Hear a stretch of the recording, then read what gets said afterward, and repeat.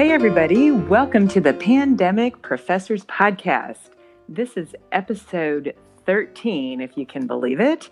And we're here to talk about all things pandemic. We laugh a lot, but we are taking this virus very seriously. But it is a weird time for those of us in the academic world. I'm Carol Pardun. And I'm Kelly Bowling. And we're here to get the podcast going. So, Kelly, who is our guest today? Yes, well, our guest today is Kim Fox. Kim is a full professor at the American University in Cairo, where she is in the Department of Journalism and Mass Communication, teaching audio production and multimedia writing. I am excited to have Kim. I do think it says a lot about you and I that we've now invited two people on the podcast that actually know what they're doing. That's right. So it does say a lot about us. Either we're bold and optimistic, or we are so clueless that we feel we can continue bringing experts onto the show. So they can mock us. But Kim is an awesome person, a brilliant academic. I am so excited to have Kim with us because I guess I have looked up to her for probably the last 4 years or so as I've been researching podcasts, because I know that she is very into that same medium like I am. Her Twitter handle actually says the podcast professor. Oh. So I love that about Kim. And I was an audience member in a panel that Laura Smith facilitated at the last AEJ conference. And Kim was on that panel and just blew me away. The whole panel was phenomenal. But I finally got the chance to talk to Kim in person after that panel. And I loved her just as much in person as I do online. So I am thrilled to have Kim Fox with us today. Welcome, Kim. Thank you. That was an awesome introduction. Wasn't it? I was pretty impressed as well. Thinking, wow. I know. I'm so humbled. I'm like, oh, wow. Well, I love that your Twitter handle says you are the podcast professor, as if there are no others. You are, you are the one. You know, in that social media world, you got to claim it. Claim Absolutely. it. I love that so much. I think it's fantastic. Absolutely. Well, so my first question for you, Kim, is in that panel last year, a lot of the folks in there were teaching podcasts. They were also researching podcasts. And that's one of the reasons I was just so enamored by the whole thing. But there were so many different approaches to teaching students how to produce podcasts. And if I remember correctly, you were on the higher end of that, meaning that you were teaching them how to produce top level podcasts, not necessarily something that you might produce, say, with an iPhone. No judgment. That's what we're doing here. That's right. Right. Yeah, just as an example, right? But so I would love to hear more about specifically how you're sort of raising that bar, but also how you managed to convert that in the pandemic. Yeah, well, there are a lot of moving parts. So I teach audio production. I think that's what distinguishes what I do from some of the panelists from that last year's panel at AEJ. Okay. So, you know, with audio production, there are a couple of approaches that you can take to how you teach that specific technical skill. Years ago, I sort of gave up on teaching them how to edit and how to work intricately with Adobe Audition or any other audio editing software program. And I say that because by default, they're going to have to do that. But I decided to put the emphasis on the storytelling. Yeah. And that really, because I didn't want to alienate, I think you can alienate your students. Not I think, it's happened to me when you're going too technical and you start talking about, you know, radio waves and a lot of the audio engineering specifics. So when I went to just the storytelling aspect or a focus on that, it really changed how the students grasp the idea of doing radio and audio. Oh, yeah, I can totally see that. Mm-hmm. I can absolutely see that. Are you familiar with the Cold podcast out of Utah? I don't think so. Are you saying Cold, C-O-L-D? Yeah, Cold, C-O-L-D. It's produced by Dave Cawley. I'm trying to think of the name of the station that did it. But I feel like that's one of the best produced stories in podcasting. He's an amazing storyteller. So yeah, no, I can see the difference in emphasis, right? Some focus on the production, on, I guess, becoming a producer, whereas what you're focusing on is really crafting the story that you want the audience to hear. I mean, well, as you know, this for what we do as professors, as teachers, as educators, I have to decide, what do I want them to know after this 12, 15 weeks is over? And you can't do it all. Right. So with your learning outcomes in place, you have to say, this is how we're going to tackle those. And these are the things that we're going to do. Right. And I don't necessarily, if my students aren't going into audio engineering, I don't see why they need to know that high level of audio as a background. Yeah, I think that's a good point. And it seems like journalism education has moved in that direction, right? The more that content is becoming important and the story and what we're saying seems to, getting a heightened level of attention, both by audience and producers, that we're moving toward caring about that more, which I think is a good thing, right? Yes. And a lot of the technology, students have the capability of figuring out the little details themselves, or when they get their hands into it, they learn more as they go. Great. Yeah, the students are definitely a little bit more nimble. I wouldn't say that they're tech savvy, but they're obviously here to learn, so they're willing to take that and learn how to use the equipment at least. And even so, if they're not using some professional recording equipment, I do teach them how to use their mobile device as a recording device. Okay. So I'm not looking down my nose at mobile quality audio as opposed to something that comes from a professional device. Well, that's good. I feel better. Since we're all on mobile audio. Well, remember that, coming from a journalism perspective, it's just like if you're out and about and you have a chance to interview a high-ranking official and all you have is your mobile phone, then you use what you have. Yes. Exactly. And so speaking of that, Kim, how in the world did you translate your course into an online environment? I mean, I'm assuming use what you have was sort of the motto, but what did you do from the storytelling perspective? Well, actually, the audio production course was the course that I had made the fewest changes in. Oh, wow. We were working on an assignment called an audio diary, and it is a mobile assignment where they're gathering audio clips, of what's happening in their lives. I call it Snapchat for audio. And so they then take these small clips and they create a narrative, with what they have. And so that was kind of easy. And that's why I said they already know how to use their phone to record, because that's what most of them use. Right. Because it's easier to pull out a mobile phone and record a voice note of what's happening right now than to start a professional recorder. So that was easy. Now, for the final project, we had a little bit more, I wouldn't say difficulty, but I think a lot of students adjusted their pitches for what they would do based on how they could obtain good quality audio. Right. And what I mean by that is some students opted to adjust their story so that they interviewed someone at home or someone who was close to the family. Right. I see. And those who didn't adjust their pitches, we worked on how to obtain good quality audio through remote recording, either through Zoom. A lot of them used WhatsApp, which is not ideal, but they did get good quality audio. Okay. And then the other part of that is the narration. So we had, again, because of the audio diary, we had already worked on how to set up your bedroom for recording, using the blanket as a tent or using a closet to do your narration. Look at that. Kelly and I know all about closets. I'm on the cutting edge. Yes. That's right. You are there.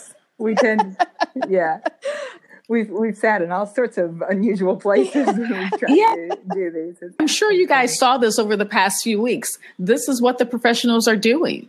Yeah. Oh, yeah. And some of them are giving you a couple of tips here and there to scale it up a little bit. But generally speaking, this kind of production has become acceptable. Yeah. The norm. And then the focus really is on the story. Right. Yeah, that's good. So as far from a story perspective, I just, before we go any further, I'm just thinking in my mind, how did you get to Chiro? Not to leave the podcast conversation entirely, but I don't want to end this interview without figuring out, how did you end up where you are? It's so interesting to me. There's a story I can share and there's one that I can't. So. Oh, darn. Okay. So. Well, you know which one I want, right? But I'll take the one that you so can no, it's not a real sexy story. I saw an ad, posted on the Chronicle, and it was for someone to teach radio and audio, Chiro, and I'm like, oh wow. And I just felt like the lottery. And as I kept making it through every phase of the process, I'm like, oh my goodness, like this is really going to happen. What am I going to do? And wow. I took the leap of faith and just took the job. Oh, that's fun. And initially I was only going to be here for 9 months. And it's been over 10 years. So yeah. What? Awesome. Exactly. I moved to Chiro in 2009. How about that? Wow. And talk about changes in the field. I remember when I first arrived on campus and they showed me my room where I would teach audio, radio at the time. And it was just a classroom with a whiteboard and some chairs. Oh, wow. And we have a really nice campus. And so I'm like, but we have a lot of smart classrooms. Why does the audio class not get a smart classroom? So we changed a few things, but we didn't have a studio. Now we do. Of course, we're not using it, but a lot has changed over the years when I think about podcasting and how we didn't have a studio and we didn't have a lot of fancy things. And we were uploading our student produced to Internet Archive, and all of that content is still there. Oh, wow. So, Kim, sort of along the idea of storytelling and, using your mobile device to capture good audio, I would love to hear your thoughts on how people could use podcasts to influence social movements. Can you repeat part of that? How people do what? How people could use podcasts or are using podcasts to influence social movements. Oh my goodness. Yeah, you're just having these conversations. You're bringing people to the table in a meaningful way to dialogue, again, to tell the stories, to capture their attention. This is a very powerful tool. We know that it's powerful because it's been around forever. Think about the days, this is the 100th anniversary of radio. And even before that, like this has longevity and it has power.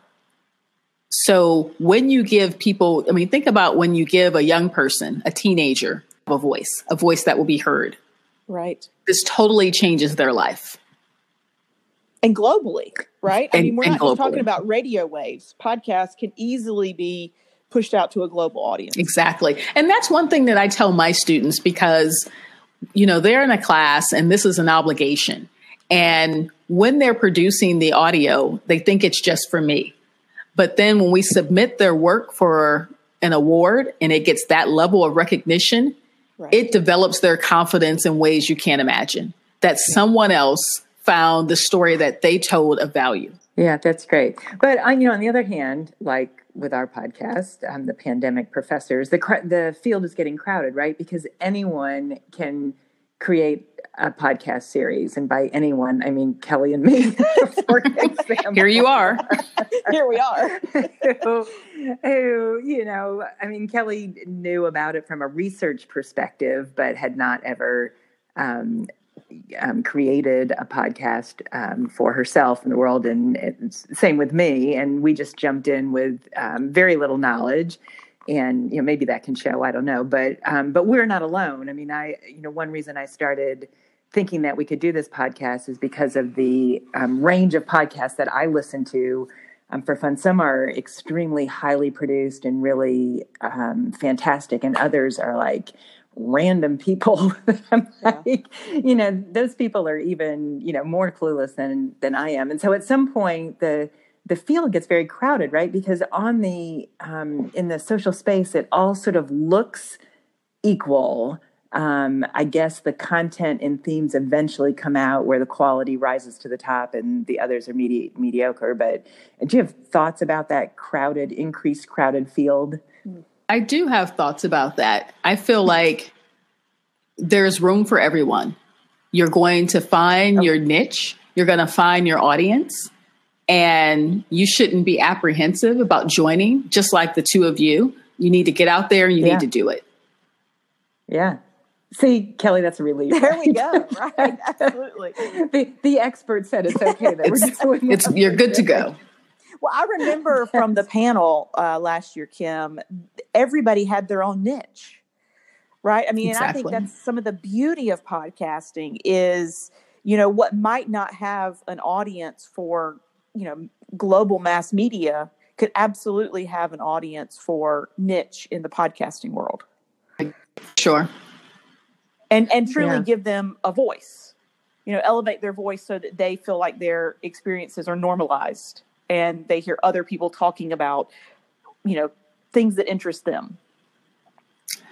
Yeah, so that's a good point, Kelly. And I guess, too, and Kim, it'd be interesting to know what you think about this. So maybe one silver lining of the pandemic is that since it's forced all of us into the online world, I've found that, I don't want to say kinder to content that's coming my way, but where things that I might have dismissed, I might take a look at now because, I'm living online and, I want to know what's happening and all of that. So in that sense, maybe it's even a better opportunity for those who are jumping in. What do you think about that? Yeah, I think it is an opportunity for everyone who's jumping in. I don't know if you saw a few weeks ago that there were some Australians who had put together sort of a public service campaign about just because it's, kind of COVID times and we're at home, it doesn't mean you should start a podcast.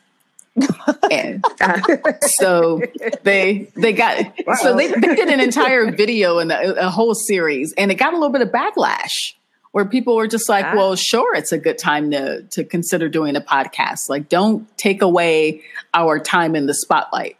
Like, podcasting is getting some notoriety. Yeah. For both good and bad, because I don't know if you also saw the numbers, obviously, for commuters and listening went down over part of this period. Yeah. Sure. Yeah. But some people did opt to start podcasts. So, get out there and do it. Right. Yeah, so, Kim, if not now, when? Right. Kim, what do you think about podcasts in the education field? Like Carol and I launched podcasts for our classes. What do you see the future of that being? How do you think that works? I mean, my approach to podcasting and audio is a little bit different than some. And again, I take it, like you say, it's a little bit high end, or it can be, but I have to indoctrinate my students in a way that's a step-by-step process, just like everyone else. And as I look to the fall, it's just like, how am I going to do that where I don't have the luxury of the 6 weeks of face-to-face that I had this past spring? Right.